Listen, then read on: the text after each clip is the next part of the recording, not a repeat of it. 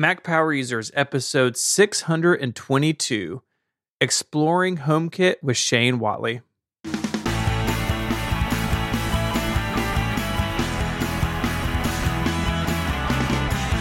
Hello and welcome back to Mac Power Users. My name is Stephen Hackett. I'm joined as always by my friend and yours, Mr. David Sparks. Hey, Stephen. How are you today? I am great. How are you? That's the question. I am so happy. I just want to take a minute to thank everyone. You know, we recorded that show last week before this stuff went out. And I woke up on announcement day to a ton of congratulatory email from Mac Power Users listeners, and a bunch of you signed up for the MacSparky Labs, and I appreciate that. Man, I'm like a new man. I don't know how to say it. It's like it's sinking into me that I am not obligated to deal with clients. And it's like I'm kind of giddy about it. I'm just so happy. And I think I've got something I can do here to with MacSparky. So I've already got a bunch of labs content going out, and I'm just hearing all of these touching emails from listeners. You guys are the best, and thank you all for kind of helping me through this transition. I'm like a beautiful butterfly, Stephen. That's what I am. That's often how I think about you. Yeah, I know. A lot of people say that. Well, we have a very special guest today. For a while, we've been wanting to talk about HomeKit and really get into the weeds of Apple's smart home platform. And we've come across Shane's YouTube channel and his content and thought, hey, let's put these things together. So Shane, welcome to the show. Hey guys, thanks so much for having me. Great to be here. And David, congratulations too. Got to say that. Very Thank you, cool. Shane. Yeah, no, it's exciting. And I expect you're not far behind me because you make some great stuff. Oh, thank you so much. I appreciate it. Shane has got the YouTube channel Shane Creates, and he focuses on HomeKit. Not exclusively, but largely. And, you know, when we're doing the prep call, Shane's like, well, I'm, not so great at video production, all that. He's amazing at it, guys. He puts together these great videos that are super instructional. And I am a subscriber now, and I watch everything he makes because it's just so helpful to figure out how to use HomeKit. And one of the reasons we wanted to do this show was because a lot of people have got to HomeKit level 1. And by that, I mean, you bought a plug and you're able to turn your Christmas tree lights on, or you may be able to make a lamp turn on when you get home at night, but you don't know where to go next. And Apple really doesn't make it that easy to get to level 2, but Shane has worked up to level 5, and we're going to try and ramp this show up so we can start with the basics and get you to the advanced stuff, and Shane's going to be our Sherpa. So thank you, Shane. All right, let's do it. Before we do that, because you're on the Mac Power Users, we got to talk a little bit about your gear. All right. Yeah. So right now, I'm using primarily a MacBook Pro 13-inch M1, and I've got an ultra-wide monitor, standing desk, and I've tried to, over the past year, primarily get my setup kind of optimized for recording video so I can kind of just shoot quicker and easier, and then, of course, edit as well. Yeah, isn't that the key? And we're going to actually go into Shane's video workflow in more Power Users today, so we're going to have a lot more on that later. But just to step back for a minute, so you went to Apple Silicon. I did, yeah. I was in need of an upgrade a while back, and I just couldn't wait any longer, so I jumped in and got the M1 MacBook Pro 13-inch, and I've been very happy with it so far. Okay, and you're doing 4K video production, right? I mean, your videos are 4K, aren't they? Yep, they are. Yes, sir. So just to be clear, and if my wife is listening right now, I'm going to ask her to go, feed the dog, because I don't want her to hear this. But you can do a 4K video production on the standard M1 MacBook. You don't need the MacBook Pro really to do it. I mean, how is it going in terms like your render times and just the process in general? All that has definitely improved a lot. Like I said, I was in need of an update or an upgrade, I should say. So, but yeah, the render times, all that, of course, it's going to depend on how many effects and kind of things like that you got in there. But it has all, it's pretty snappy. So Okay, hopefully Daisy isn't listening to this. No, you need the six. No, you don't need the 16-inch.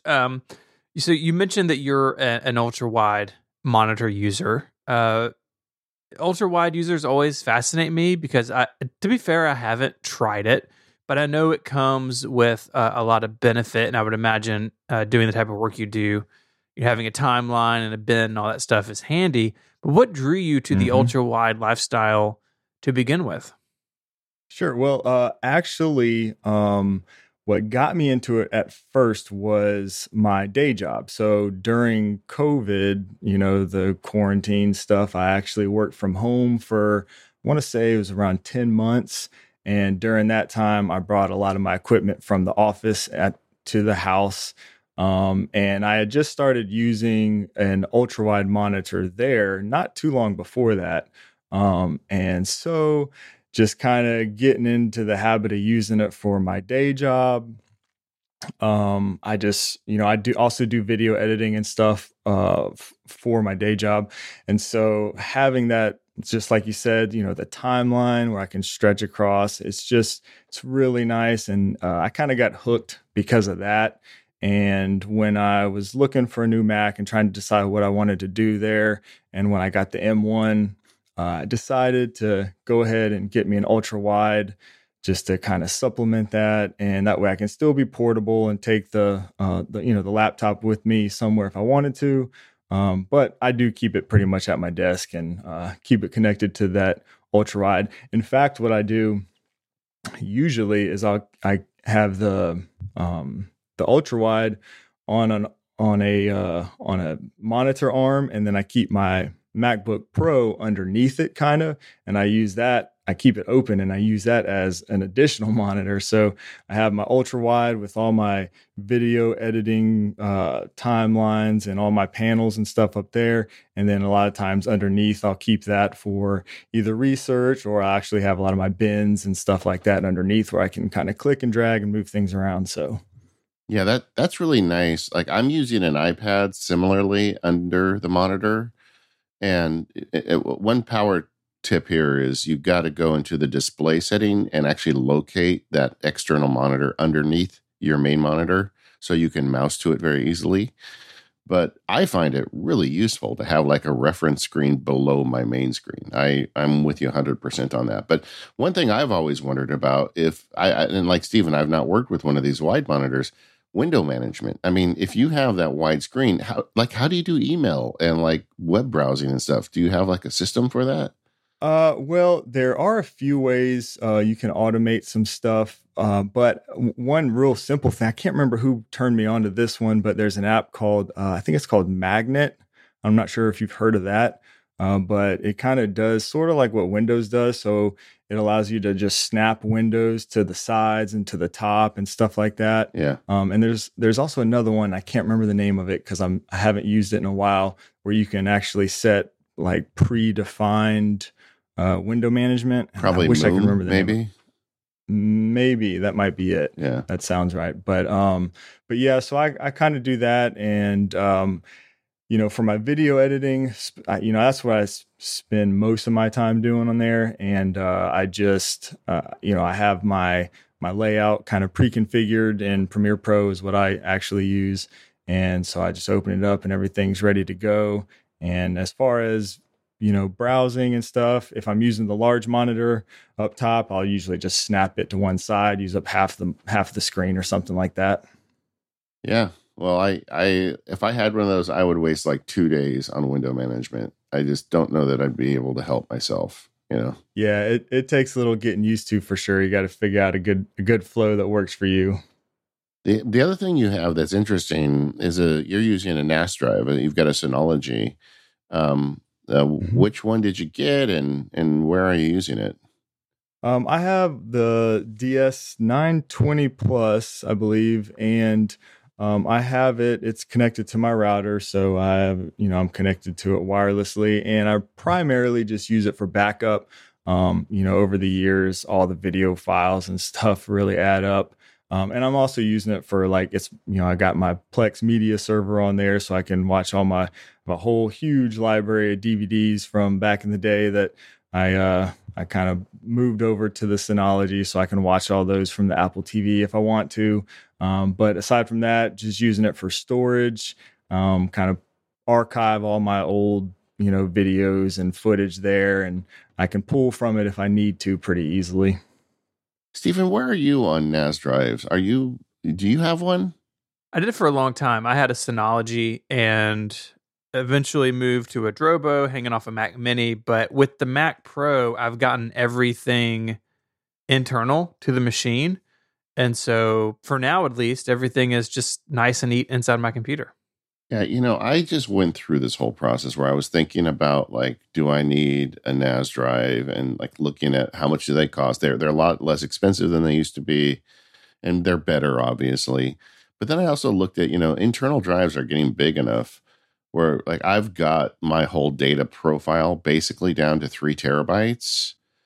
And then I have like 1 terabyte of like old stuff that I probably want to keep around. And it helps for me because the kids got older. So like all the old, ripped DVDs, I don't need anymore because they're not going to watch, Barbie Christmas. So I just trashed all that stuff, and I just kept the key pieces I need.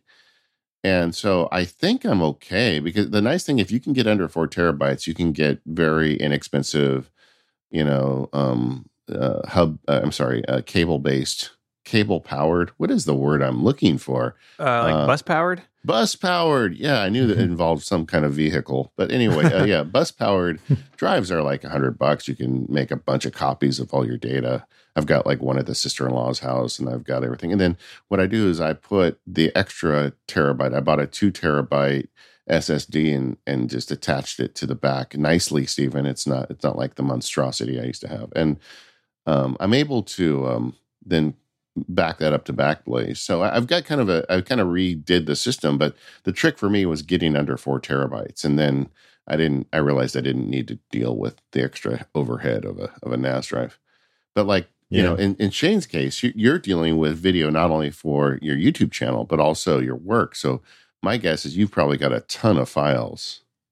Yeah, well, that's all separate. So the work stuff doesn't, I don't, store any of that here. I actually have a separate space and drive that I archive all that kind of stuff for work.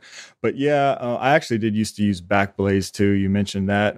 But now I just use the Synology, and I used to have some old drives that I would have to plug in and back up all my where I archived all of my old 4K stuff. But it's sometimes I'll be I'm editing a video, say today, and I'm referencing maybe a product or something that I used a year ago.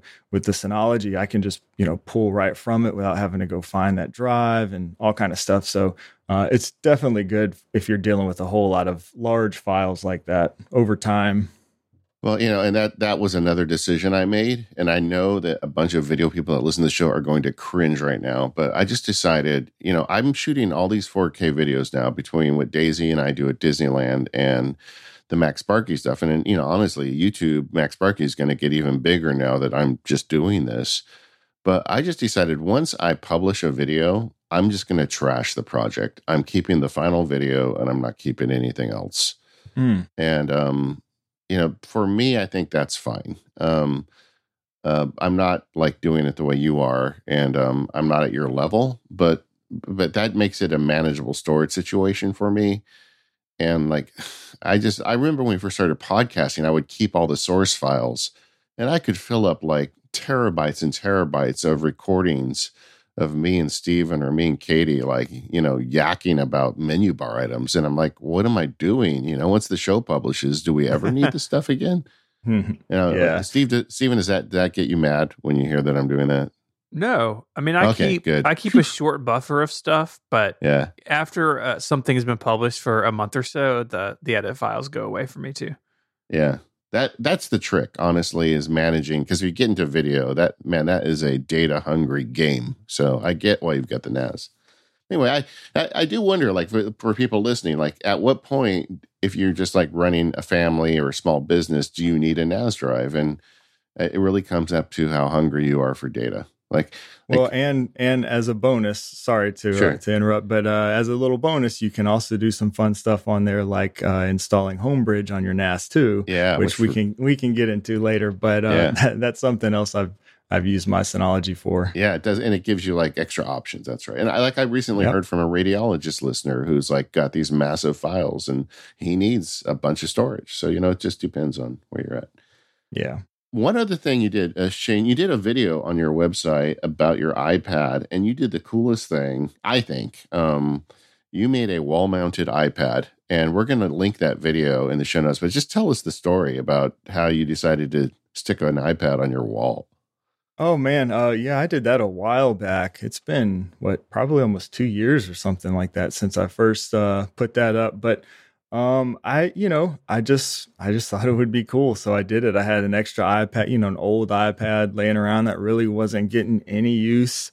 We just, as HomeKit users, we don't have any like home hub kind of, well, I shouldn't say home hub, like a home display type of hub, sure. Like you have the Google, I think it's called the Google Max hub. And then of course, there's the Amazon ones. So I said, well, let me just put this up here and see how this works out. And I also kind of thought it would be a good way for my family to interact with the smart home, give them kind of a display where they can go up and touch all the, lights and turn things on and off that way. That way they wouldn't have to remember, the Siri commands or whatever.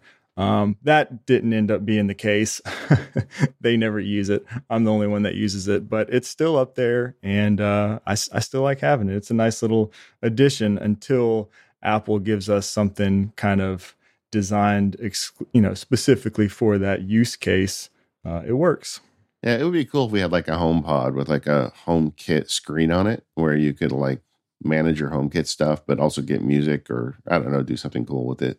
But Yeah. I keep hoping that I'm thinking one day they'll release something like that, but we'll see.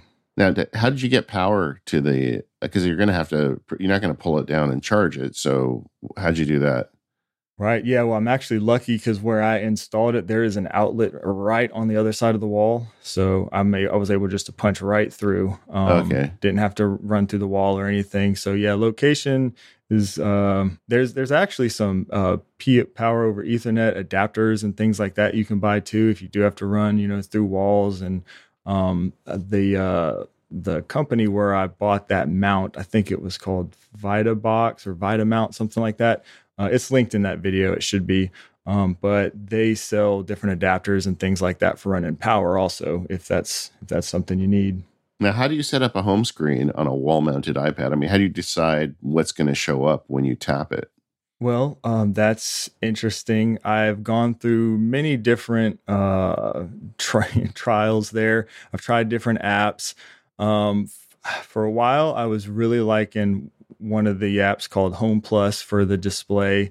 There's some other ones. None of them really, honestly, are great as kind of a home dashboard type of thing, which is what I really wanted. I ended up falling back on the Home app, and I've been using that primarily for a long time, ever since they gave us, I can't remember, was it iOS 14 or 15 or iPad OS 14 maybe, where they gave us the little sidebar there that shows all the rooms on the iPad. So since they added that, it's a lot more functional to run that kind of all the time right there. You can jump to different rooms pretty easily on the iPad. And there's also another thing I've been toying with lately, which I'm going to bring to the channel very soon, probably in the next week or two. And there's an app that you can actually design your own 100% custom dashboard.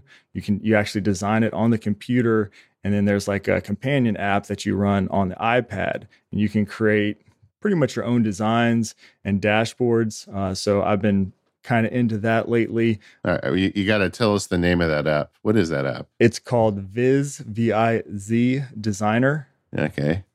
And it's something, like I said, I've been toying with for the past, few weeks, past month maybe, and working on some designs and looking forward to bringing that to the channel. I think that a lot of people are gonna like that. So that's cool. Like make your own UI.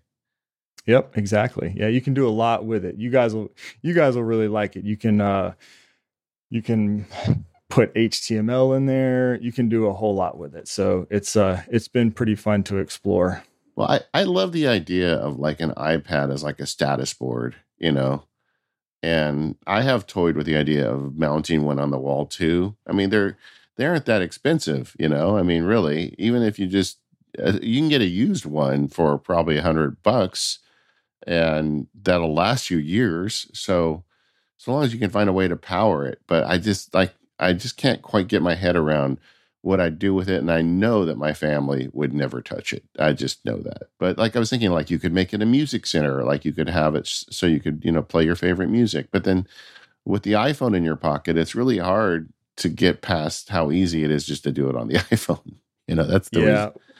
When I first installed it, when I first put it up, I would put Apple Music. I'd put the Apple Music interface on there. When I'd have company over, I'd kind of, instead of everybody trying to hook up their phones, everybody wants to play their music, I would just tell them to go over there and play whatever they want. So it was kind of cool for a while, in that use case, but I kind of got past the wow factor with that, and I don't really use it that way anymore either. So years ago, I wrote an Automator script. We had a family party, and I had an iMac downstairs. And I wrote a thing where you could walk up to it and push a button, and it would take your picture. And then it added it to a slideshow that we were driving to the Apple TV. And that was really fun. I bet you could probably do that with an iPad and shortcuts. I'd have to think about it, but that would be kind of fun to have people over and say, go take your picture, like virtual photo. Yeah, booth. That would be very cool. You have to share that with me. I like that idea. That's neat. Yeah. I'm going to dust that off. Maybe there's something more I can do with that. But either way, yeah, that's cool. I like the idea, and I'm sure there's some of our listeners that have probably toyed with the idea too. So go check out Shane's video on that and get your iPad hung up. I mean, why not, right? Especially if you got an old one sitting in a drawer, you might as well use it. This episode of the Mac Power Users is brought to you by 1Password, the world's most loved password manager. Go to 1password.com/MPU in all caps to get 20% off. 1Password is the application that allows you to have safe and secure access to the internet and websites with just one password. The way it works is you log into the application and it generates safe and secure passwords for you that you use with all your online logins. And they have so many more features in addition to that. For instance, they've got a secure vault where you can put text notes that other people can't read. I put my medical notes in there, for example. They've also got the ability to keep all the information regarding your credit cards. Like we were on a trip once and my wife lost her credit card. We just went in 1Password. Not only did I have all the 800 numbers and websites there, I'd also taken a picture of the card and saved it to 1Password because 1Password lets you also store images in that secure vault. It's just a super useful way to stay secure in a world where there are a lot of people trying to break into your privacy and get your secure data. So 1Password is like your assistant in all of this. And the next level of that for me was getting a 1Password for Families account. And if you just go to 1password.com/MPU in all caps, you can get 20% off that family account. I pay for it every year. And I really like it because it's got my kids using 1Password and my wife using 1Password as well. Just recently, my wife needed to share a password with me for a service that we share. And I just had her move it into the vault. We have different vaults. Like I have one that I just use for things I do. I have one, she has her own. We have a shared family vault for things like, the TV services like Netflix or Disney Plus. But my wife and I have a shared vault for things that just the two of us need. And she didn't have to text me the password or do something dumb. She just put it in our shared vault and it immediately appeared on all my devices. I have a lot of faith in these guys. They work so hard at protecting our security. They've been around a long time. They've won a lot of awards. They're a very big company and very committed to protecting your passwords. So go check it out. And I really recommend if you've got a family, sign up for a family plan. Not in addition to protecting your passwords and giving you the shared vaults, it gives you online storage and a whole bunch of other peace of mind things with your passwords. I'm a big fan. My kids are even using it, which is great because they're getting good password habits as they move into adulthood. Hopefully they'll take those with them. But they're not going to get them unless they start using them somewhere. And I think 1Password for families is where that all began for them. To learn more, go over to onepassword.com/MPU. Put that MPU in all caps. That way you get into that deal to get 20% off and check it out. I think you'll be really happy with the purchase. I know I am. Once again, that's onepassword.com/MPU in all caps, and let them know you heard about it on the Mac Power Users. Thank you, 1Password, for all of your support of the Mac Power Users. So Shane, we've talked some about your gear, but how did you get into sort of the content creation game to begin with? And how did you come to focus on HomeKit as your sort of area of expertise? Well, kind of like I was mentioning earlier, I'd been doing video editing and multimedia type of work for a while with my day job. I've done graphic design and web design, all kinds of things like that over the years, a lot of freelance stuff. But at the time, I was really enjoying video editing. But I was always on the editing side. I never really... I won't say never. I didn't do a lot with actually recording the footage, video shoots, and certainly was never in front of the camera. And so I just really kind of wanted to get better at all those things, including editing. I knew I had a lot, many ways to improve and still do. There's always room to improve. But so I just wanted to get better. And I was doing a lot of freelancing at the time. Or as much as I could. And I honestly got tired of editing, other people's like crappy phone footage. I would get on these like freelance websites in my spare time and just edit people's, stuff for their YouTube channels or whatever. And I was like, man, I want to record my own stuff and edit my own footage. And so that's just what I started doing. And at the time, we had just bought a new house not too long before that. And I've always been kind of into tech and gadgets and stuff, and was just working with the smart home was something I was into myself. And I was just getting into it. And so I kind of chose that as my topic, I guess you can say, for the channel, just as a way to document the process on YouTube. Because, I did just for my own knowledge, I did a whole lot of research trying to figure out the best platform to go with as far as a smart home, what I needed. And it was just so confusing, I felt like. So after all that research, I thought maybe I can just help some other people, get on the right track and make it a little bit easier to understand was kind of my intention. And that's really one of the reasons why we really wanted you on the show. I feel like there's so many of us that are getting like 10% of what we can out of HomeKit. And, you're at the sharp end of the stick here, brother. Well, thank you. I wasn't always, like I said, I started on the ground floor. I mean, when I started the YouTube channel, if you go back and look at some of those first videos, they're hard to watch, first of all. But, I had only a couple of HomeKit accessories in my home. It was literally me just documenting, my own process here as I've worked through it over the last few years. Well, one of the nice things you've done is you've created a Getting Started playlist. And we'll link that in the show notes. So if you guys are getting started with HomeKit, he's got a whole series of videos he can walk you through. But for our listeners, let's just kind of talk through the HomeKit basics. What are the devices people can connect to HomeKit at this point? Well, there is a list on the Apple website, and there are certain device categories, lights, thermostats, all kinds of different things like that. But really to get started, I always tell people to get started like on the very basic level. First of all, you need to establish a good Wi-Fi network. If you haven't already, don't wait until you have 50 smart home devices to change, to a new mesh router, because that can be a headache. Do it first.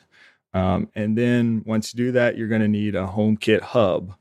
If you're going with HomeKit as your primary platform. And HomeKit Hub can be an Apple TV, a HomePod Mini, or even an iPad. I recommend using either an Apple TV or a HomePod Mini. And from there, you can just look into any device that has that little works with HomeKit stamp on it, and it should work with HomeKit. Now, I want to talk about the idea of like the Apple TV or any of the devices that can be a HomeKit hub, because it's not really addressable, right? I mean, I can't go into the Apple TV and find the HomeKit hub settings in the Apple TV settings. Actually, I think in the Apple TV you can at least. I knew as I said that you were going to tell me that. But all right, all right. I stand corrected. So, how's that work? Yeah, I'm pretty sure at least at one point you could. I haven't checked in a while. I know there is some HomeKit settings in the Apple TV. At one point you could enable it or turn it off as a HomeKit hub. Yeah, and I think you still can. The HomePods you cannot, and so that's a little annoying for some people. So they do limit the control you have there in regards to your hubs.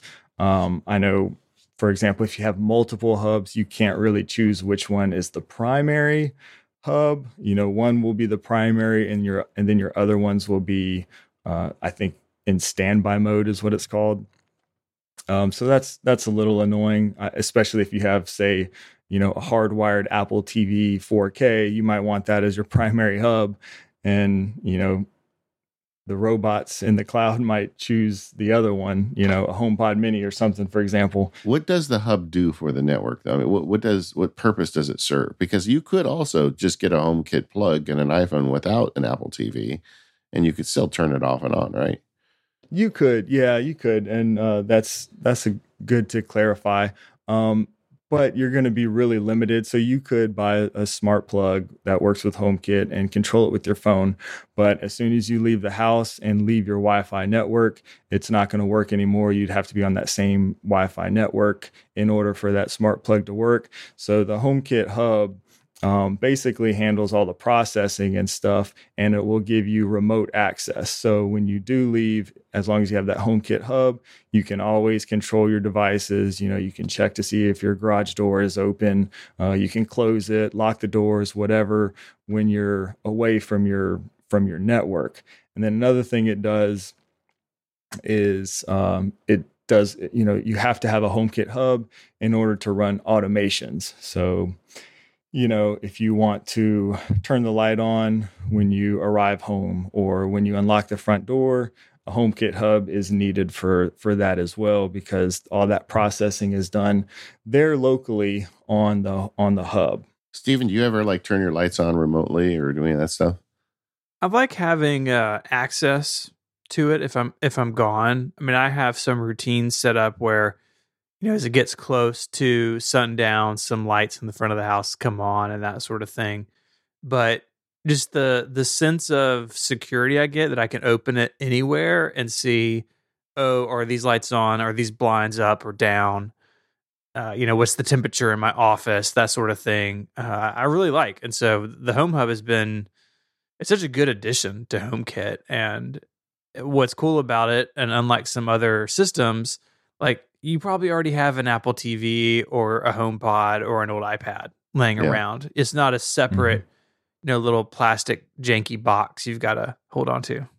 I mean, we do it all the time. Like when we're coming home at night, we always turn the lights on in the house from the road, And during the summer, if we've been gone all day, we'll turn the air conditioning on. So the house starts cooling off before we get home. Or even recently, my sister came to visit me, but my wife and I weren't home yet. They beat us to the house.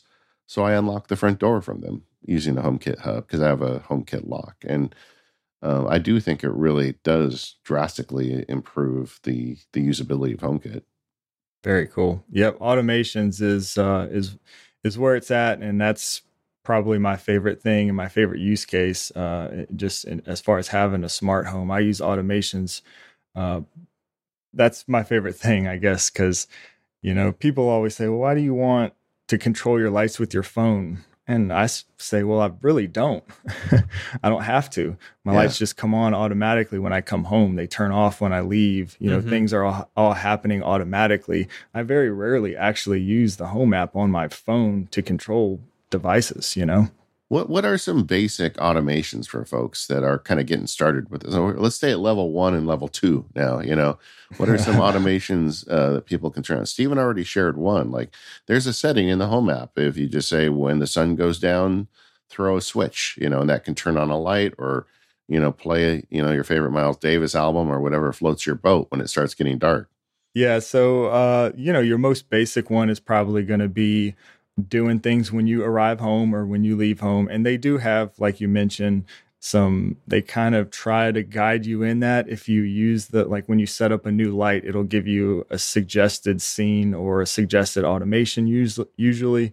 And you'll often see something like that when I arrive home, when I leave home, things like that. Another one, again, with lights, if you have door sensors, open a closet door, turn on the light. Simple things like that.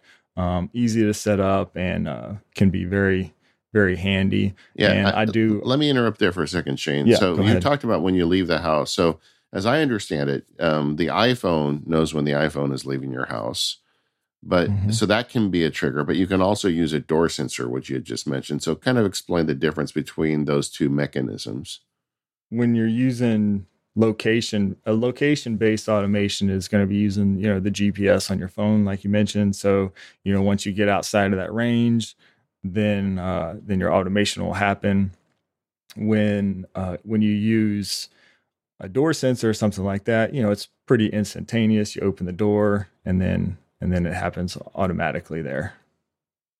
Does that answer? Yeah, I mean, I think it helps too when you've got a lot of people in the house, because there's so many people to track. Like when somebody gets home, like sometimes having a door sensor is kind of a more basic way, but it's a more reliable way in my experience. Sure. Yeah, I've heard from a number of people here and there who have had issues with location-based automations, especially when you have multiple people in the home and multiple devices. But I really haven't had any issues with that. I use a few of them. I don't have a ton, but I do have a few. And you can go in there and set, which device is the one tracking your location. For example, you don't want your iPad tracking your location. You want your phone. So you can set that in your device settings. But I've got a few, like you can actually specify more than one person. So a couple of my favorite automations, for example, I have one, I have some accent lights in my house that, some light strips under the cabinets and things like that I just like kind of on all the time. So I have those set when either my wife or I come home. So you can specify multiple people and it'll run the automation when the first of those two people come home. And similarly, you can do the same thing when the last of those two people leaves the house. It can turn everything off. Does that make sense? Yeah. So essentially those I'm never walking into a dark house, and I never have to worry about turning off those lights either. So yeah, and you don't want the lights to turn out when you leave and you leave your family in the dark, right? That's never a good conversation to have. Right. Exactly. Yeah. I just told this story on Automators, but I have kind of like some of those flick switches upstairs in the drawer next to my bed. And and flick is FLIC. They're triggers for HomeKit. So I made one and triggered basically all the lights downstairs on it. And the idea is if I wake up and hear a noise in the middle of the night, I reach over, I push one button and all the lights in the house go on. And then I can go downstairs and make sure everything's okay. But like an idiot, I also programmed it to, if you do 2 taps, it turns off all the lights downstairs. And I had taken some eye drops and I thought I was turning off the lights in my room, but I turned off all the lights in the house on everybody that was downstairs. And all I heard was people screaming in my house when I pushed the button. That's fantastic. That is, that's one word for it. Yeah. There's definitely some downsides. Occasionally we actually lost power. Just last night, matter of fact, we had some really bad storms coming through and we lost power just for, a very short time, a few seconds, but then everything kicked back on. And most lights and stuff are set to, restore wherever they left off. But I had a few, of course, that weren't. So I had lights actually in my bedroom coming on in the middle of the night. My wife was not very happy, to say the least. Yeah, some of the older Hue lights are bad about that, where there's a power outage and they come back like on white. It's like you were blue last time I saw you, but they get a little confused. Shane, Yep. do you have some preferred vendors? I know, one of the weird things about HomeKit is Apple never got into the game. Apple's not making the plugs and the lights and the sensors. They're just making the underlying software. And there's all these different companies trying to sell us gizmos to use with HomeKit. Do you have any favorites? I do. I actually have on my website, I set up a page for my recommended products, and these are the products that I've used. That one of the beauties of HomeKit is that, you know, you can use accessories from all different kinds of brands and they all work together well within HomeKit. You can automate, different lights from different manufacturers with different door sensors all together. With that said, some of the ones that I guess that stick out right now off the top of my head, both Nanoleaf and Eve are two brands that are kind of at the forefront right now because they're utilizing thread technology, which we could probably have a whole nother conversation about that, but that's pretty new to HomeKit anyways, and they've been doing a lot over the past year or so, and I expect they're going to keep doing more of that.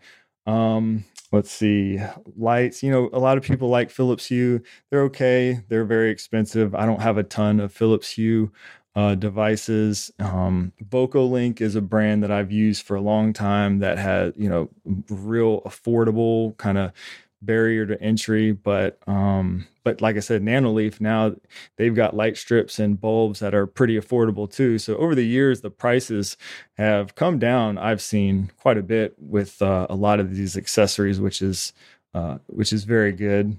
Yeah, a recent vendor that I've bought into is Aqara, Aqara. Oh, yeah.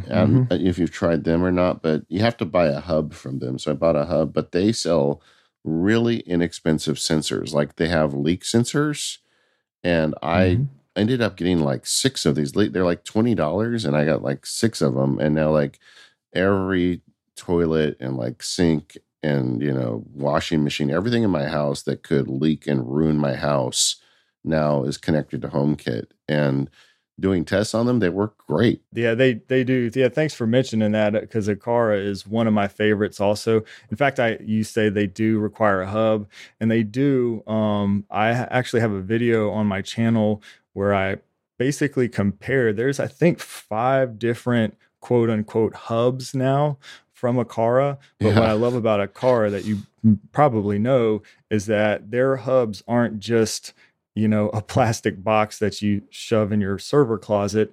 Their hubs are actually do something. Like 2 of them right now are cameras. So you can buy an Aqara camera, for example, and that can act as your hub. Which is really cool. And then some of the other ones, one has a really cool night light and also acts as a security system within HomeKit. So things like that. And like you said, the sensors are super cheap and they work really well. So I'm a big fan of Aqara as well. While we're talking about third-party hardware real quick, I think some people do have a little confusion over the idea of a hub, right? Where some things you can just open out of the box, plug in, scan the little barcode, and it's in your home app and you're good to go. But others do have a little plastic box that you plug into power and maybe Ethernet and stick it in a closet somewhere. What sorts of products can you expect to need a hub? What is that hub doing? Is it a security issue? Kind of where does that fit in? Yeah, so kind of getting a little bit into the weeds there. The thing is, it really just depends on the technology that's being used to connect these devices, right? So you mentioned my getting started playlist. So in my my 101 getting started video, I kind of go through how HomeKit works. And basically these devices connect to your HomeKit hub in one of a few ways. It's either connecting via Wi-Fi, so the product will connect directly to your Wi-Fi network, or it's using Bluetooth, or it's using a hub. And now, it can use Thread. I mentioned Thread a minute ago. So when they're using a hub, that's usually because it's using some other kind of language or protocol, I should say, like Zigbee. So Aqara products, for example, use Zigbee. Philips Hue uses Zigbee, but it is kind of a pain because they all need that, their proprietary hub in order to, to get that information into HomeKit, if that makes sense. Yeah, if you go down this road, there's two other things you're going to end up buying. First is going to be an Ethernet switch with like 12 plugs in it, because as you get these, you get this increasing number of pucks, right? And then one of the smartest things I ever bought on Amazon, especially in relation to HomeKit, is it was like $10 or $20, and it was a pack of like 10 colored Ethernet cables that were like 1 foot long. and you get that. So you get different colored cables, because as you start plugging the hubs and you're like, well, which one is this? And you've got all these white cables, and, but yeah, you end up needing more Ethernet ports as you do this, because in my experience, some of the most reliable stuff does come with a hub. Like I've talked about on the show in the past, so I'm not going to go at length on it, but I use the Lutron Cassetta switches, which I have found super reliable, but you have to get a hub when you get started with it. Right. Yeah. And that's a great example and some great points there. And I'm a big fan of Lutron Cassetta too, another one that's highly recommended. And they're actually using a proprietary protocol. It's similar to Zigbee, but it's so reliable, and it's because of that hub. So I'm with you. I've heard a lot of people that like to complain about all these hubs and having too many hubs. But the fact is, in my experience, a lot of those products, they're so reliable and they work so fast and well because of that hub, just like Aqara, just like the Lutron stuff. That Zigbee connection is really fast, and it's really good, which is also kind of what's exciting about Thread and these products that are utilizing Thread, because they don't require that extra hub like, the Zigbee stuff does. And Thread is a protocol that actually performs very much like Zigbee, but you don't need that hub. So that's pretty cool. And like I said, we're starting to get some devices now that support Thread. I just installed some new shades that support Thread. So that's been pretty cool. And I think we'll see some more of that over the next year or two, hopefully. This episode of Mac Power Users is made possible by TextExpander. What could you do with more hours back in your schedule every month? Well, things like repetitive typing, fixing little mistakes, searching for answers, they all take away precious time from you and your team. With TextExpander, you can take it back so you can focus on what matters most in your business. With TextExpander, you and your team can keep your message consistent, save time and be more productive, and being accurate every single time. The way we work is changing. Make work happen wherever you are by saying more in less time and less effort with TextExpander. You'll never need to copy and paste repetitive responses again. With TextExpander, your knowledge will always be at your fingertips with a quick search or abbreviation. So here's how it works. Drop your commonly used content into a TextExpander snippet and give it an abbreviation. Share the snippet with your entire team, and with just a few characters, you can trigger your snippet so the content expands anywhere you're typing. It's that easy. TextExpander is available on Mac, Windows, Chrome, iPhone, and iPad. Show listeners will get 20% off their first year. Visit textexpander.com/podcast to learn more. That's textexpander.com/podcast. Shane, I want to turn up the temperature now to a 3 or a 4. All right. Let's start getting a little deeper with HomeKit. How do you get beyond the basics with HomeKit? What's a good project to do, and what are some tips to get people to that next level? I always find it's just best to figure out something that's practical for you. Beyond the Home app, you kind of use the Home app to set up your devices and to build your automations. Once you are ready to go to the next level, I recommend checking out some of the third-party HomeKit apps out there. They can give you actually more access to HomeKit and what HomeKit can offer than you can get in the native, Home app made by Apple, if you can believe that.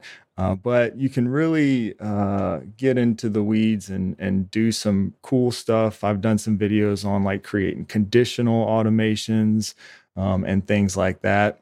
Yeah, well, we got a line here in the outline that I did not write. It says Stephen will write if home paper is not mentioned. It's my all-time favorite third-party HomeKit app because all it does is let you create your own background for your rooms in HomeKit or in the Home app. Now, the Home app, I know some people like it. I find it pretty disappointing in some areas, including the fact that these backgrounds don't sync between devices.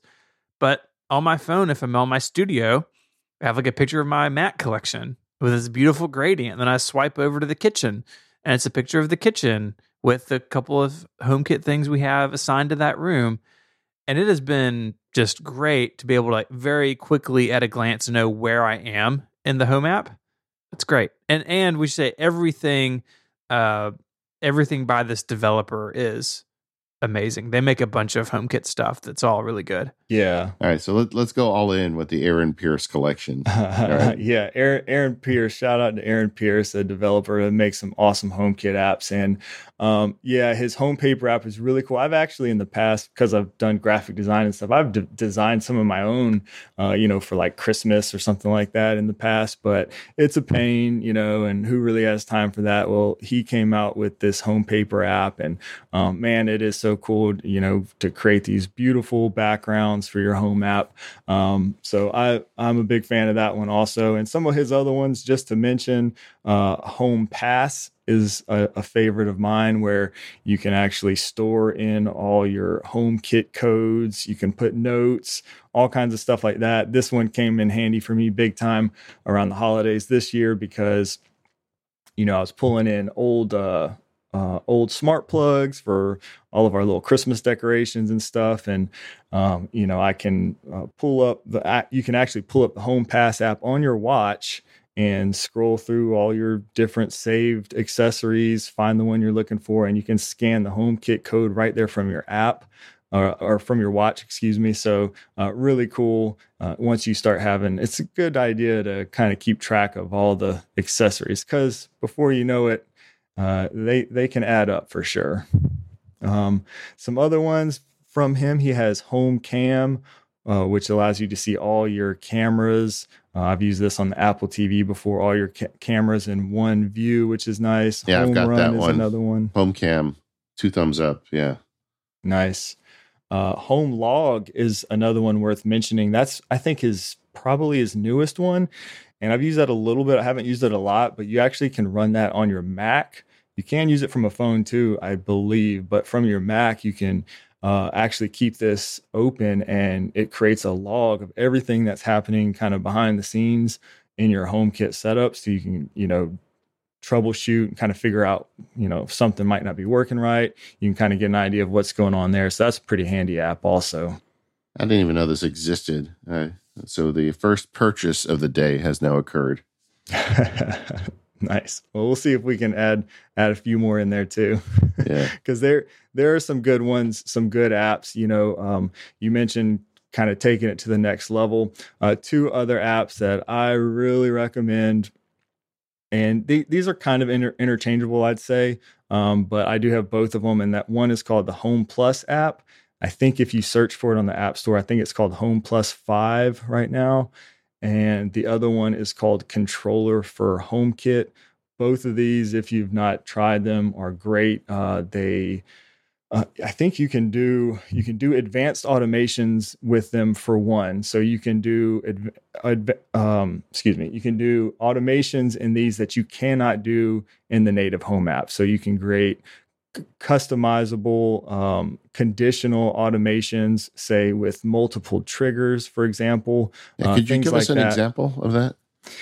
Yeah, let's see. So I don't know, I'm trying to think. I did one of these recently, and I'm trying to remember exactly what I did. I can't recall what I did, but say you want to run an automation. Say you want, I don't know, a simple example. I want to turn on these lights when the front door is open or the garage door is open, right? That's just a simple, basic thing with essentially two triggers. If you did that in the home app, you would have to create two automations, one for the garage door opening and one for the front door opening.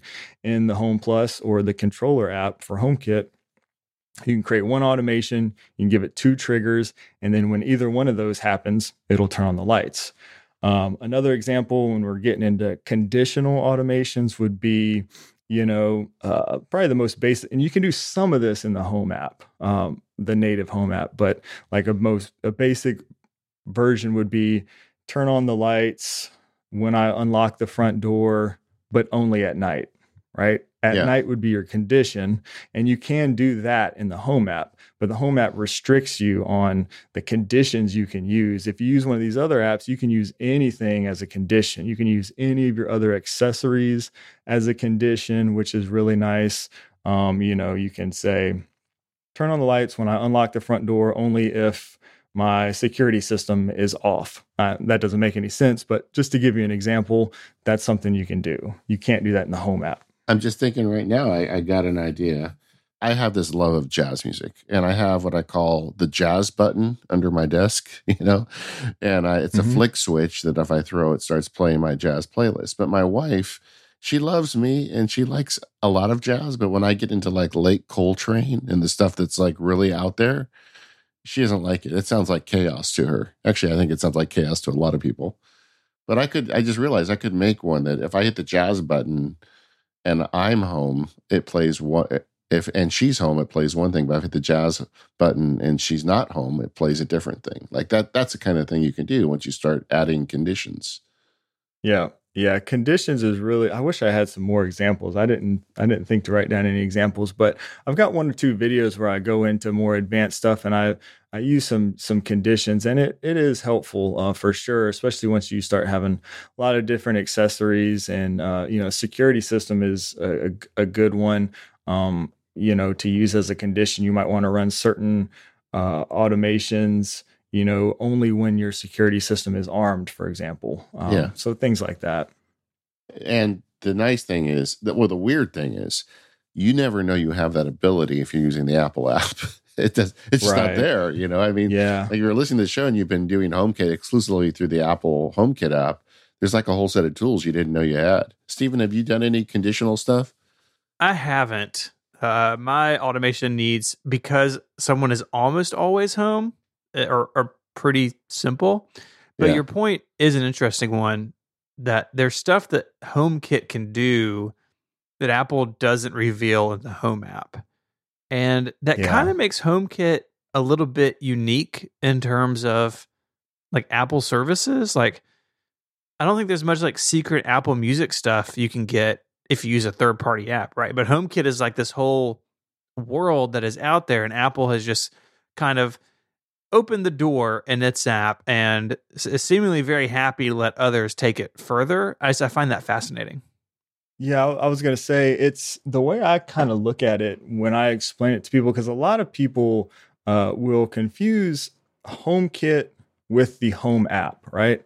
And you need to differentiate those two. And a lot of people don't do that because, see, the home app is simply just an interface for HomeKit. HomeKit is, essentially a framework, and there's a lot more to HomeKit that is not accessible in the native home app. And that's what these third-party app developers have done, is they're giving you more access to that framework. For example, a good example is when I get a new accessory, let's say I buy a smart, air purifier. I'll set it up in the home app probably, but one of the first things I always do is I jump over to either the Home Plus app or the Controller for HomeKit app, and I will go in there and see what all that device exposes to HomeKit. A lot of times these devices will expose custom attributes to HomeKit, the framework HomeKit, that are not visible in the home app. Does that make sense? Trying to think of it like effects, for example, lighting effects. There are actually some lights that will expose lighting effects to HomeKit, but you can't see that in the home app. You can access that within those third-party apps. And once you have access to that in those apps, you can automate them and you can do different things with those attributes. Yeah, it's funny because when we were prepping for the show, we had this conversation. Shay and I want to tell the listeners how they can get better at this. And the first thing he said was not that they need to go buy more hardware, is that they need better software, and that's really what it is. I mean, you get some of these third-party apps we're talking about, and suddenly you're able to really make it dance. Yeah. And another one I want to mention too, while we're on this subject, is the Eve app. We talked about Home Plus and the controller for HomeKit app for a lot of these things. The Eve app is a free one, so those other ones do cost money. If you're out there listening and you want to jump in and try some of these things, the Eve app, it's free. You don't have to have any Eve accessories. So they do make products. You don't have to have any. It's basically a third-party HomeKit app like the others, and they usually expose most of those, custom attributes, and they do give you options for more conditional automations and things like that. And it's a free option, so worth mentioning. That's really smart of them too, because that makes you want to use their products as you get better at using their app. Yeah. Eve is one of the reasons I like their products is they've been making products exclusively for HomeKit, whereas most other products, HomeKit's usually the last thing they add support for, where Eve, they are 100% privacy focused, and there's no Eve app, there's no Eve cloud or registration. So all of their accessories work 100% in that HomeKit framework, and there's nothing else. So that's one thing I like about Eve. Can we just take a slight detour that you've mentioned the term privacy? And I know a lot of people do worry about that when they start getting into this home automation stuff. What's your understanding of HomeKit and privacy and your feelings on it at this point? Yeah, so that's one of the things that kind of led me into going with HomeKit, aside from the fact that I was just a big Apple fan, already, and was already using all Apple devices in my house. We were an entire Apple household anyways. But once I started doing my research, back at the very beginning and trying to figure out what platform I wanted to use, whether it's, Amazon or Google for my smart home, HomeKit was different in its, outlook and its stance on privacy.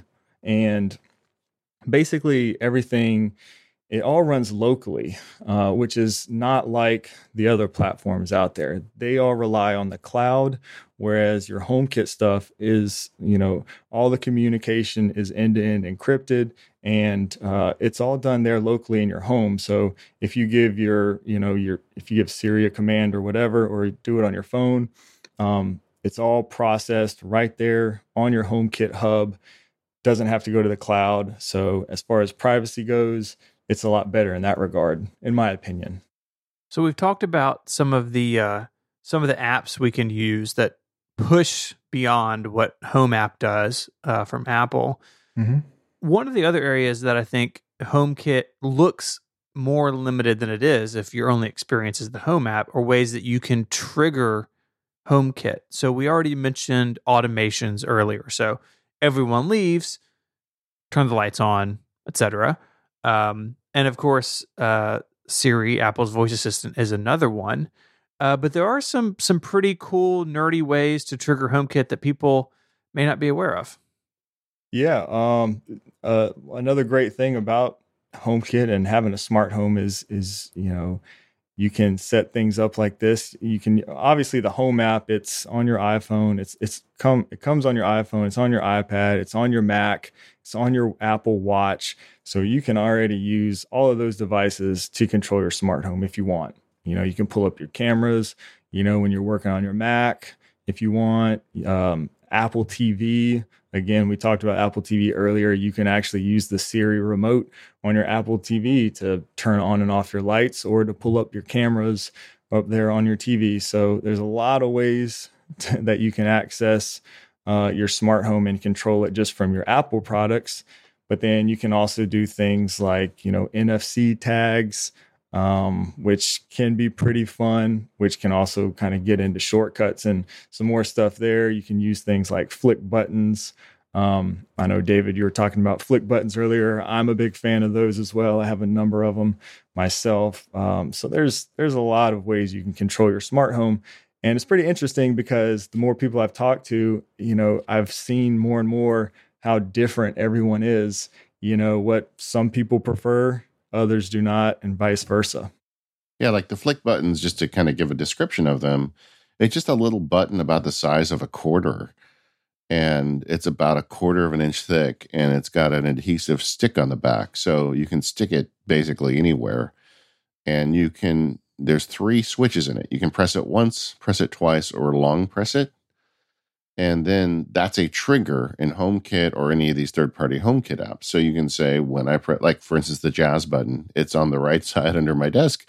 If I tap it, it plays a shortcut automation to start a playlist. And David, some people put buttons under their desk, like if they're a Bond villain, right? Like yeah, you hit I know. the button and then James know. Bond falls into the tank of sharks. Yes. Yours just plays jazz.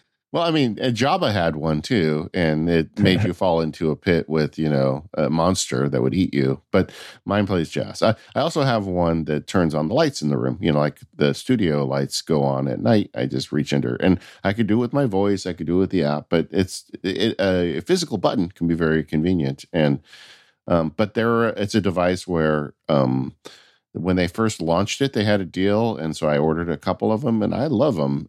But it comes with its own hub. It's the whole thing, right? You got to get a hub attached, and you got to connect it to HomeKit. But once you go through that, having the ability to use one switch 3 ways. Now, if I was really a Bond villain, I guess how would I use those 3? I think if I pressed it once, you would fall into the piranhas, and 2 would be electrocution. That's the first one? Yeah. Definitely straight to the piranhas. And second would be electrocution. And then the long press would be like, I don't know. Jazz. Jazz music place. Wouldn't it be like if there was I pushed it wrong. I wanted to play some jazz and I actually threw you into a vat of piranhas. I'd be like, oh man, really sorry about that. Sorry. I just wanted to play some Miles Davis. My finger slipped. Another way you can trigger some of this stuff is with an app called Pushcut. And this is not something I'm super familiar with. So I'd love to hear more from both of y'all. And I think both of y'all are familiar with this. Yeah, David, probably the expert there. I've used Pushcuts or the Pushcut app a little bit. It is pretty neat, the stuff you can do with it. Basically, I guess it's intended primarily to send custom notifications to your phone, if I'm not mistaken, right? Would you say that's right, Dave? Is that how you... Yeah, we had Simon Lieb, the developer, on Automators 38. We'll put a link in the show notes, but it's basically a HomeKit server, I guess. And Simon may disagree with me about how you categorize it, but if you've got like an old iOS device, or maybe you could use it with that iPad on your wall, you run it and it's a server that can trigger automations remotely, because one of the problems is it's hard to do that with iOS because of the impermanence of applications. So you run Pushcut and it becomes like a little server. So it's another way to make it easier to run these things. Well, I think that's my understanding is that's one way you can use Pushcuts as the automation server. And that would allow you to run automated personal shortcuts, which can also be triggered by HomeKit accessories, which is not something you can do otherwise, if that makes sense. So when you do the convert to shortcut, I'm holding up air quotes here, when you convert an automation to a shortcut, a HomeKit automation, you're very limited in the stuff you can do. For example, basic example, you can't send a text message because that requires the personal device. But if you set up a automation server with Pushcuts, you can do that, but it does require that the dedicated iOS device. And while we're on this subject, I will mention real quick, we got to give a shout out to another app, because until recently, Pushcuts was the only way to do this. I'm not sure if you're familiar with an app called Signals. Have you ever heard of that one? No, that's new to me. So Signals, it's by a developer named Matt Corey, and initially, it's just a cool app in itself, and it's been around for a while. And it just allows you to set up these little automations, basically buttons, where you can just flash your HomeKit lights, right? So it's dinner time, push a button, flash the lights. You can set up shortcuts and stuff. So you can say it's dinner time to your speaker, and it'll flash lights. So that was the primary use for it. But the developer, since Shortcuts on the Mac was released recently, he has created the Mac version of his Shortcuts app. And kind of a little hidden gem in there is that you can actually use, he's made it possible for you to be able to trigger your shortcuts from any of your shortcuts on the Mac from any of your HomeKit accessories, which is something for some reason we still can't do with Apple. And because this app runs on the Mac, it can kind of run all the time, and you can really truly automate your shortcuts this way. I hope that makes sense. Well, I'll just tell you that's the second purchase of today's show. Yeah, it's if you're really into automations and shortcuts, like I said before, the only way to truly automate something, your shortcuts, your personal shortcuts with HomeKit like that, was to use that automation server with Pushcut. But now this gives us another option, and it's really cool. I wish, Apple would. I don't know why they kind of limit us and don't give us that kind of, because it's all there. Shortcuts is there, HomeKit, it's all running on the Mac. I don't know why they don't give us that kind of automation possibilities natively, but app developers like Matt Corey building in stuff like that is really cool. Yeah, and what happens in Apple, it's always, there are people in Apple that want it to be more powerful. And then there's a group of people in Apple that say we need to make it simple so people can turn on their Christmas lights without any hassle. And and they're always walking that line. But the good news is, quite often, and especially here, the powers that be have allowed this stuff to exist and are allowing third-party app developers to come in to fill in the power user gap. But if you get one thing from this show today, I think it is you need to explore these apps. I mean, and we're going to run out of time, but I think at some point, Stephen, we need to do a whole show just on comparing these apps, or maybe we'll get Shane back. But because there's so much to these apps, the merits of them, and not only are they're different versions of doing like conditional rules and power features, but they're also like there's a bunch of them that just scratch different itches. I mean, you almost need a suite of these things to really get the most out of it. Yeah, I agree. And I call it my home, my toolkit. And that's why I say to people, get these apps. If you're getting serious about smart home and HomeKit, get these apps for your toolkit. They can help you. You might not always need them, but you'll run into a certain use case where one of them will be handy. And I will mention too, there's a video that I did a little while ago, and I did put, I think it was like my top 5 or so favorite HomeKit apps. And I kind of showed what each one is used for of the 5 that I use. There's probably a couple that I can add to that list since that video came out, because there's just more and more out there. But definitely helpful to have once you start getting more into the automation and stuff. Before we move on, just one other trigger I want to mention, because we haven't talked about it, but it's the NFC tags, where you can buy stickers and put them on the wall or on your desk or in your books or whatever, and you hold your phone up to it, and Shortcuts recognizes that as a trigger for automation, which you can then use to trigger home automation. And that's a really cool trick. I don't know if you've played with that or not, Shane. I have a little bit, yeah. There's some videos where I've done on that as well, and it is pretty neat.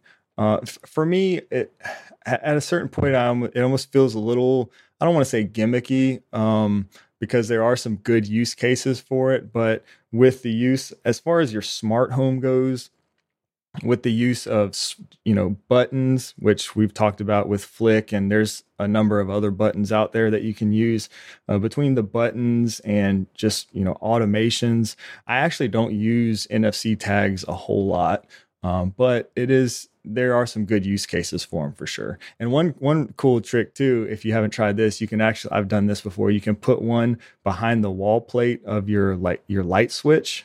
So it's kind of hidden there.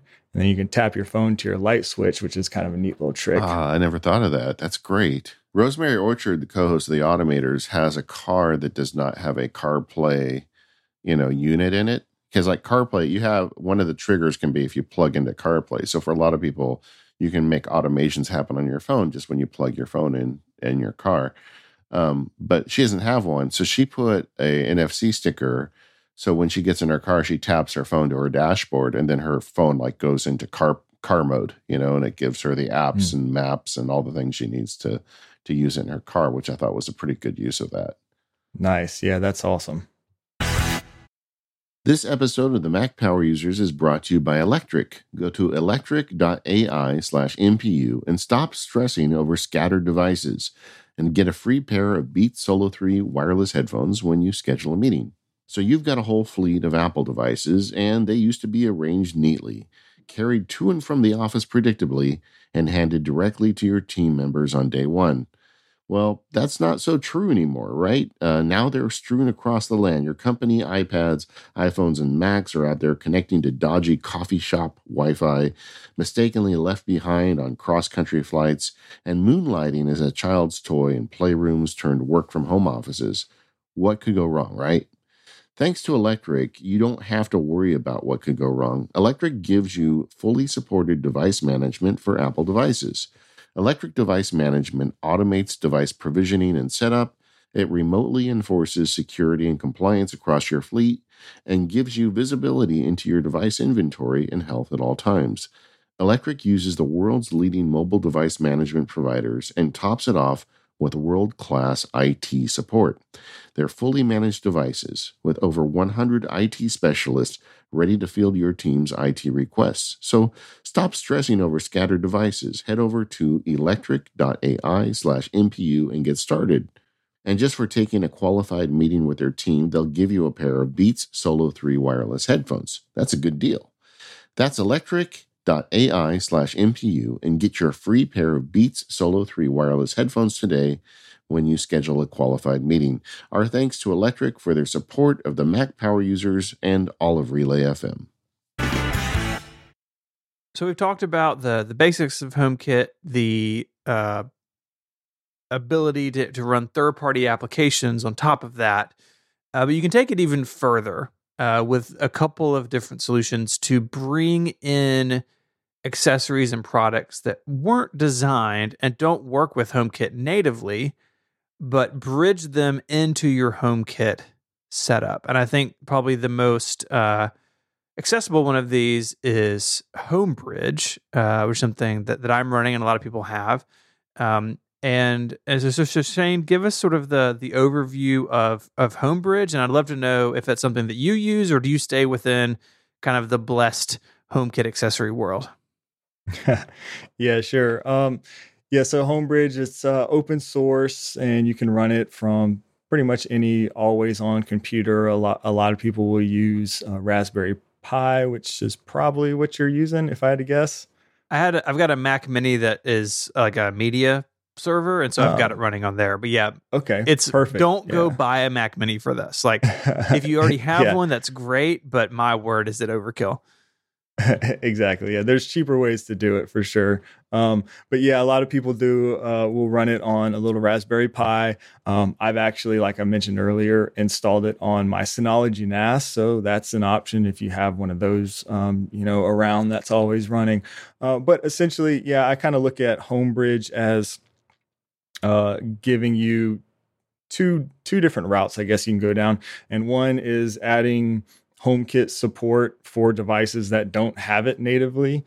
And then the other route is that it can actually give you, it can actually extend the functionality of HomeKit a little bit further than you can get natively. And by that, I mean, you can there's plugin. So I should say first, it does run off of plugins that are created by the community, which is really cool. So with that said, though, some plugins are better than others. They're not all created equal, but there's plugins that you can use and install that allow you to create like virtual switches, dummy switches and timers and all kinds of different things like that you can't really do natively in HomeKit. And then in addition to that, like I said, the first go around was adding accessories that don't support HomeKit, such as a robot vacuum is a good example I like to use because there are 0 robot vacuums for HomeKit because it's not a supported category by Apple or by HomeKit. But you can get your Roomba working in HomeKit through a Roomba plugin for Homebridge, for example, which is something that I've done also. Yeah, one that I run is to bring in my home cameras. So I used Nest for a long time, and there is a product specifically that works with Nest we can mention in a second. But in the last year or so, I transitioned to a bunch of Ring stuff for a bunch of unrelated reasons. But one of the things I can do now is I have the Ring Homebridge plugin running. And so I can still use the Ring app, and it still has the full functionality within that application. But I can also see and manage some of the, a subset of the features within the Home app. And where that has come in handy for me, at least, is in automation. And so when my wife and I, both of our iPhones leave home, we'll get a notification saying, hey, do you want to set your Nest in away or your Ring in away mode in case we forgot to manually set it? And that's been fantastic. And it just runs in the background on the Mac Mini. What I think is really clever about Homebridge is when you go to set it up in the Home app, it just gives you that same sort of 6-digit code, just like if you unwrapped a new Hue light at Christmas, the same thing. And the Home app doesn't really know any difference. Now, sometimes you get some weirdness, like it wants to use a weird button for something that the button doesn't make much sense for. It's not perfect, but I have found in the couple things that I have brought into it, it's been really reliable for me. Yeah, and it will say when you add something from Homebridge, you will get a little message that said this device is not a supported HomeKit or not certified HomeKit, something like that. Yeah. So you will get that little message, so because these companies, they do go through quite an extensive process to get their products HomeKit certified.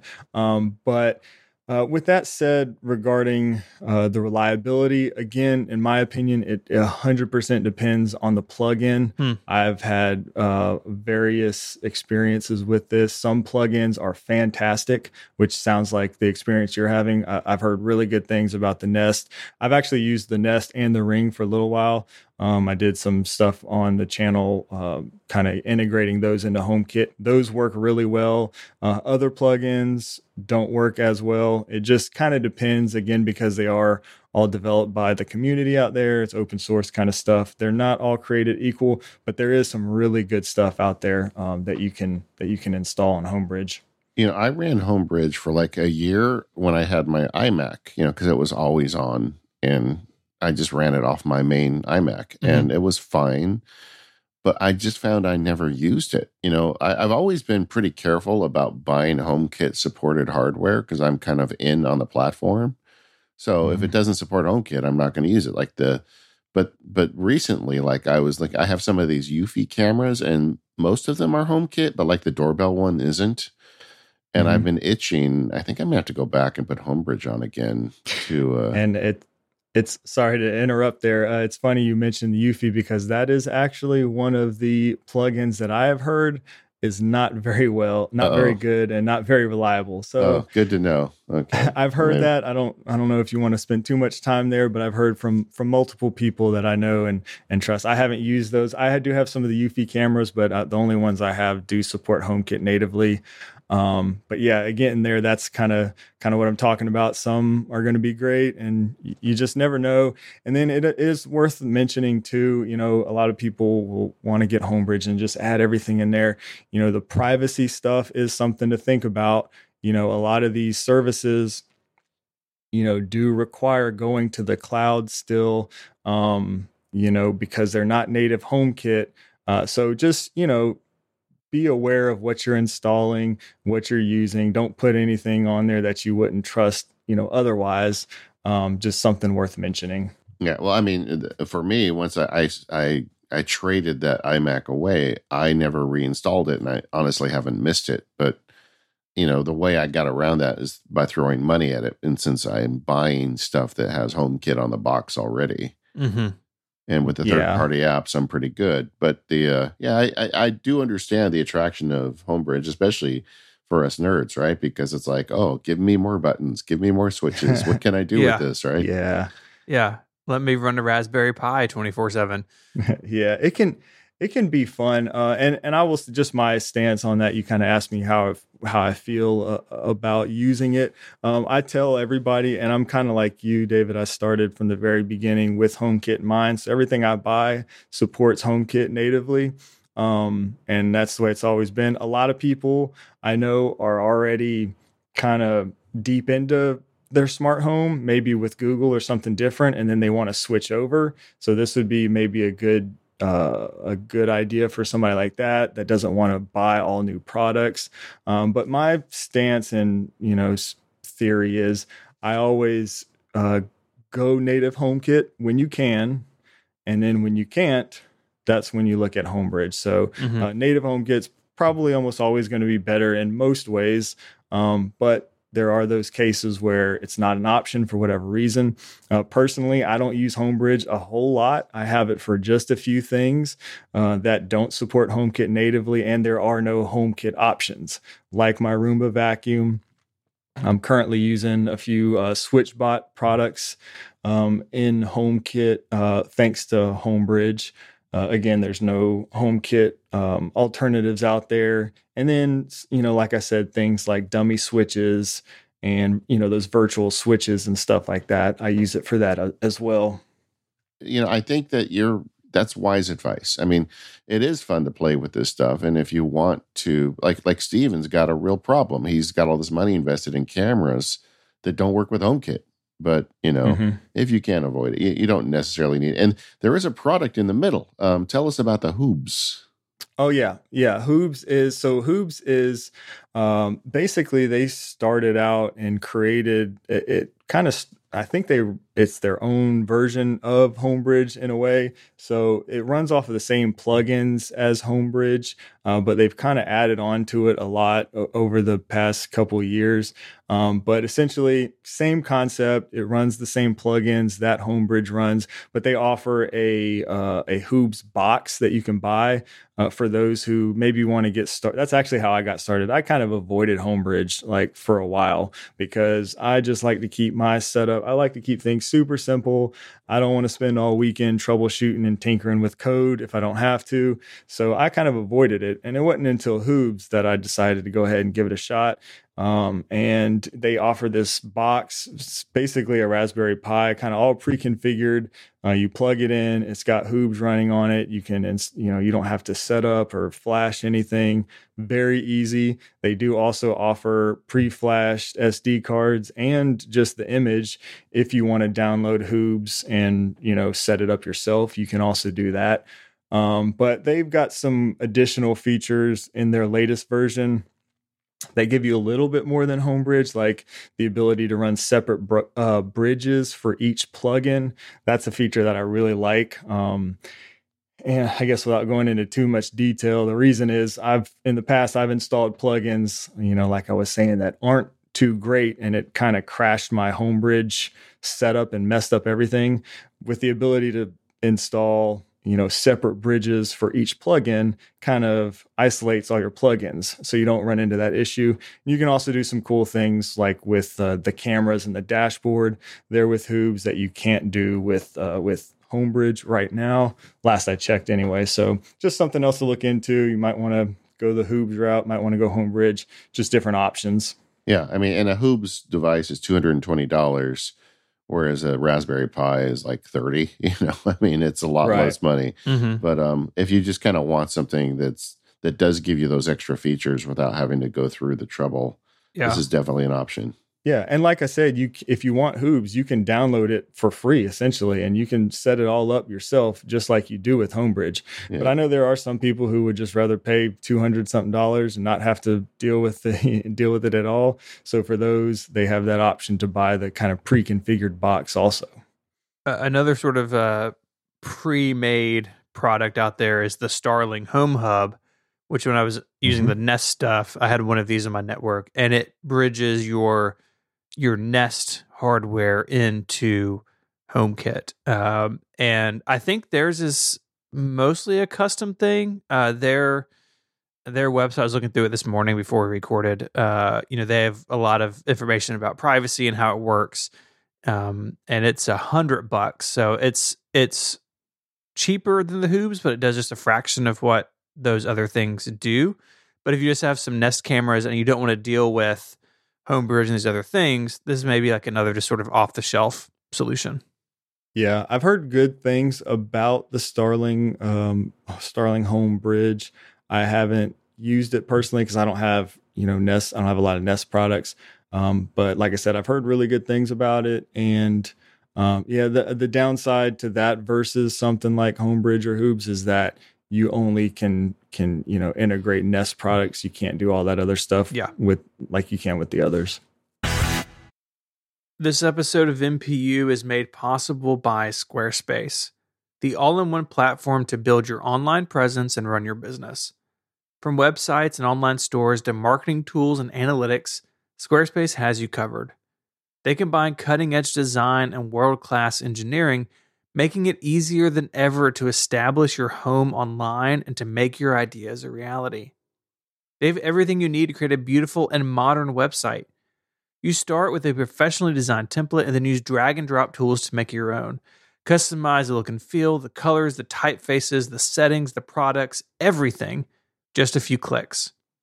And of course, all your work is automatically optimized for mobile, so your content is going to look great on any device. With Squarespace, there's nothing to patch or upgrade. You're not up in the middle of the night migrating to a new server because they just take care of all of that. They have award-winning 24/7 customer support if you need any help at all.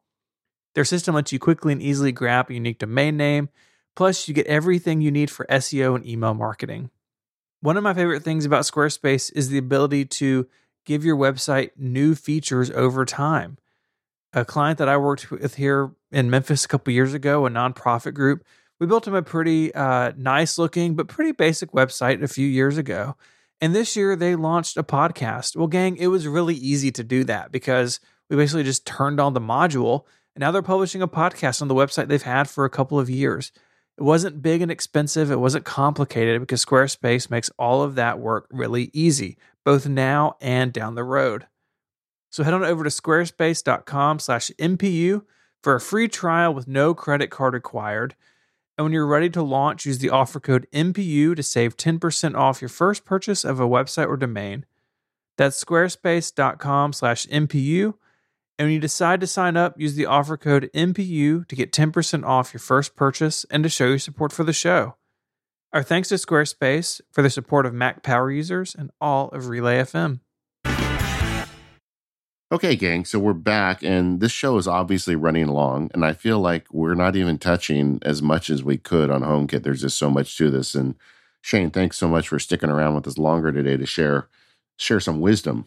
I want to talk a little meta about HomeKit. Can I say meta anymore, or does Facebook own that? Am I allowed to say that? Yeah, I'm not sure. It's unfortunate. Mm-hmm. I don't want to get a letter from Mark Zuckerberg, but Yeah, that might be copyrighted now. Yeah, who knows? Anyway, but Shane, first of all, I just want to kind of go now get to the level 5 stuff. Tell us some of your crazy automations. I know you've got some really cool ones, and just from the stuff you told me before the show, I'm going to be copying several of these. Yeah, sure. So honestly, contrary to what a lot of people think, I honestly keep my setup as simple as I can, just on a day in and day out basis. And my automations aren't really that crazy. And maybe that's because I have so many devices and I'm always testing and moving things around that it gets a little crazy anyways. I'm not really sure, but I think I just kind of always like to keep things simple. But I have done some of the crazier things I've done have probably been for the YouTube channel, just to show people what you can do and give some cool examples.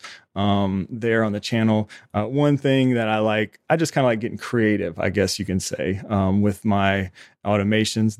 We were talking about Aqara earlier. Aqara offers a little vibration sensor. I don't know if you've got one of those, David, but they are pretty cool. Basically acts as just as a motion sensor in HomeKit. So HomeKit just sees it as a motion sensor, but it's actually got the ability to detect tilt, drops, vibration, and something else, I think. But I've done some pretty fun little things with these. You can actually install one like underneath I think on my channel, I did a demonstration where I installed it under a mantle, kind of hidden, somewhere you normally wouldn't bump up against. You don't want to accidentally trigger it, but you can put these in weird little places and then knock on the mantle and then trigger your lights. Weird little things like that. Rosemary on Automators got one of those, and she put it on the bottom of her chair because she would work and be so still that the lights would go off with a normal motion sensor. But the vibration of her sitting in a chair would keep the lights on. I thought that was clever. Oh, that's fantastic. Yeah, that's brilliant. I love it. You can also use these, for people who don't have a smart doorbell, or maybe you can't install one because you're renting or whatever. You can actually put one of these on your door, and you might have to, maybe some trial and error there, but you might be able to trigger automations based on somebody knocking on your door with something like this too, Yeah, that's true. I actually put one in. I think I showed this in the video, where if you don't have a smart doorbell, because there actually isn't many options for HomeKit anyways with that, but you can actually just put one of these on your chime box if you have a regular doorbell. Super easy to do, and then you can automate that because it'll vibrate. That chime box will vibrate every time somebody rings your doorbell. Yeah, I never thought of that. That's a good one. Yep, I've done some stuff with my washer and dryer. Contact sensors, and you can also use smart plugs that detect power consumption. You can use those also for detecting when your washer and dryer stops running or whatever, and then trigger your lights to turn certain colors, to let you know it's time to change the load or whatever.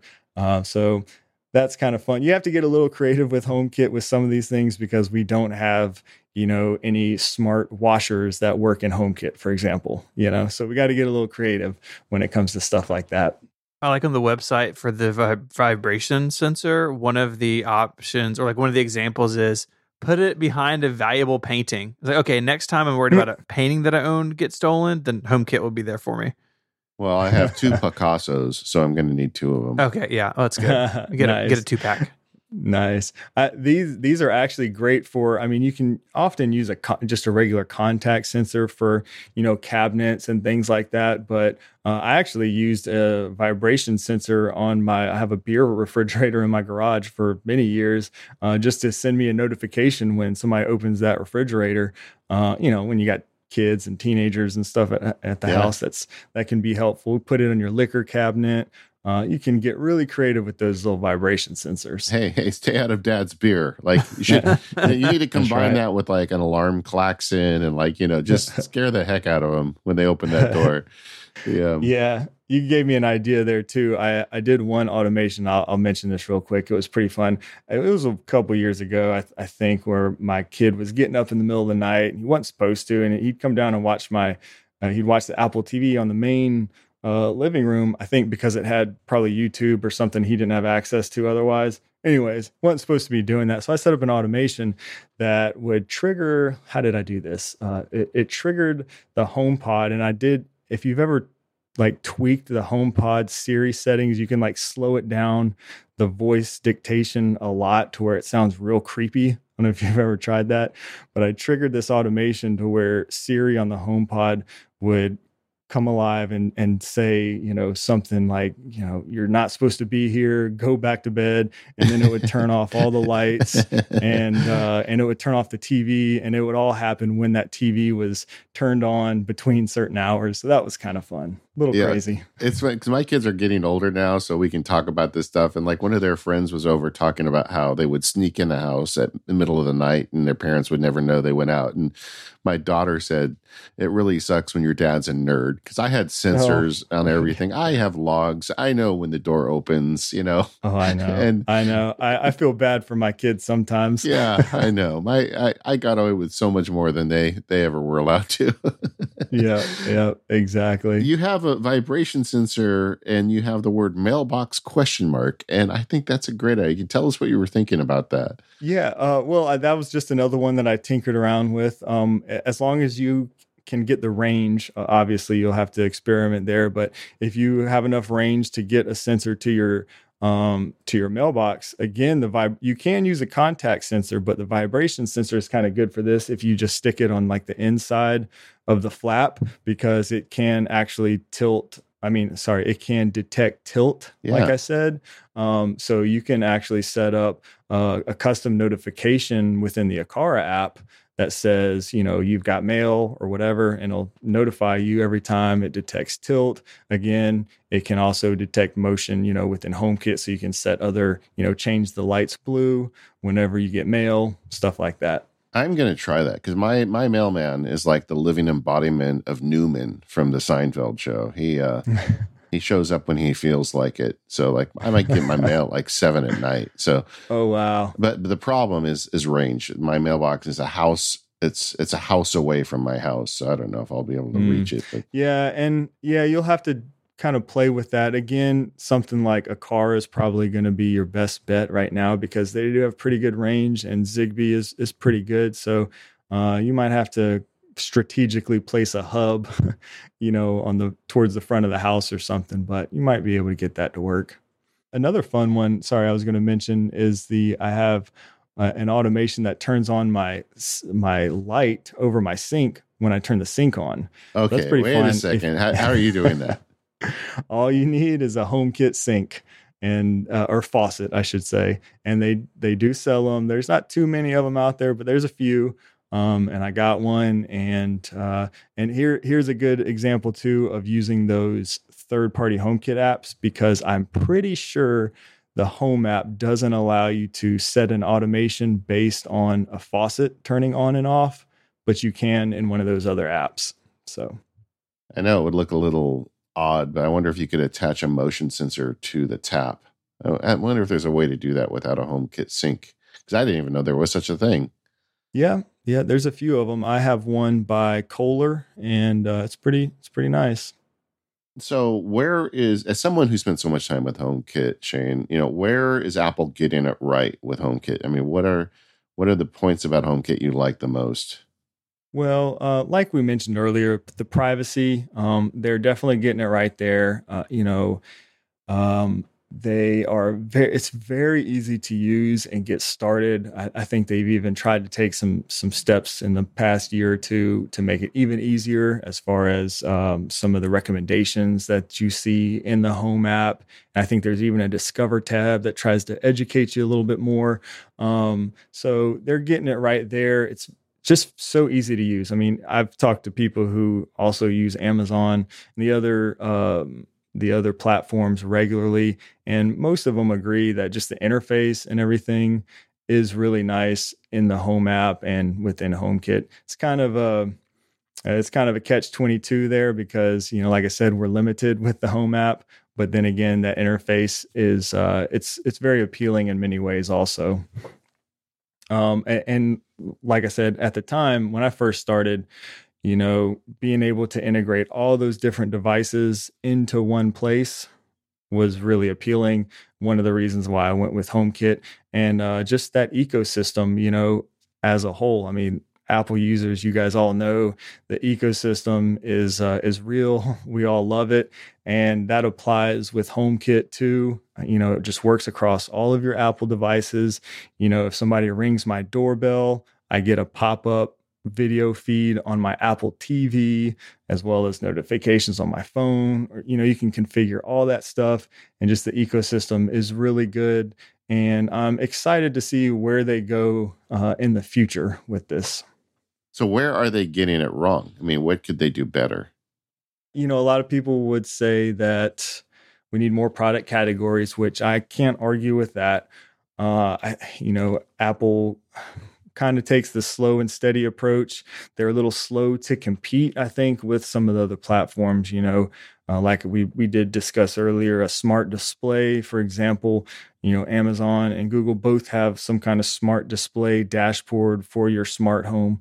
We still don't have a dedicated product like that, just things like that. I mean, I know I was waiting for the HomePod Mini, for like 2 years before it was ever even released. I wanted one of those ever since the first HomePod was released, just because, I think HomeKit grew a lot with the release of, or its use grew a lot with the release of the HomePod Mini. It got into more homes, so they need to do things like that to compete and to get HomeKit out there to more people, if that makes sense. Yeah, totally. I agree. I get annoyed when I go out to like big box stores and you see all of this automation stuff and you don't see the HomeKit, logo anywhere. Especially when you consider the fact most of the people shopping there have an iPhone. It's like, yep. Yeah, that's, marketing, I guess. I'm with you. You go in there and there's a whole section for Amazon, and then there's a whole section for the Google voice assistants, but there's no HomeKit. So a lot of people don't even know what HomeKit is. If you say, so maybe in regards to marketing, maybe that's part of it. Maybe they need to rebrand it. There's been some discussions, I think, in the past, or rumors that they were going to change it to Apple Home or something like that. I don't know. I think they need to figure something to get it more to the masses. I don't know what that looks like. Maybe just more resources, but yeah. Yeah, I know people are joking about this in our forums, but one of my favorite things to do is to give away Tim Cook's job. And so I'm gonna say, Tim, sorry, you're fired. We're gonna put Shane in your shoes for a couple days to manage HomeKit. So you've got absolute control, Shane. What are you gonna do? Oh man. Well, like we just mentioned, I would find a way to make HomeKit a little more accessible and to everybody, whether that is getting into those big stores. I don't know, maybe we just need more resources at Apple working on HomeKit and the development there. Bump up the marketing somehow, fix that a little bit, get more resources in there to expand on the functionality, get it working as reliably as we can, and increase the feature set. Something that I'd really like to see is like modes, different kind of modes. Like a home mode and away mode, different things like that, native to HomeKit, where you can kind of configure. That's not something we can do now. So I think like the security system and mode aspect needs a little bit of work, or needs a lot of work actually in HomeKit. I really would love to see that. And aside from that, just more products out there to compete with the others. Like we said, smart home display, HomePod Mini took forever. We just need to be able to compete a little bit with the others in order to get HomeKit to the masses. That's what I would do. I can see when Shane's in charge, suddenly every episode of Ted Lasso has Ted using HomeKit. Every episode. Yes, definitely. Hey, lady, lock the door. That's right. Well, Shane, thank you for being so generous with your time today. And honestly, this channel you've made is a treasure. If you're listening to the Mac Power Users, you're going to be interested in Shane's YouTube channel because he goes deep on HomeKit and he's got content there, whether you're at level 1 or level 5 of this stuff, and he can bring you along the way. I'm a fan, Shane, and thank you for everything you've been sharing with the community over there at your channel. It's Shane Creates, right? Did I get that from memory? Yes, Shane Creates on YouTube. Yep. Shane Creates. You could just look up my name, Shane Watley, too. And thanks so much for having me. It's been a blast just being here and talking with you guys. I appreciate you bringing me on and letting me nerd out a little bit about HomeKit. All right. And the bonus content today, we're going to be talking to Shane about his video setup and workflow. Otherwise, thanks for listening. And we're the Mac Power Users. Thank you for our sponsors, and that's our friends over at 1Password, Text Expander, Electric, and Squarespace. See you next time.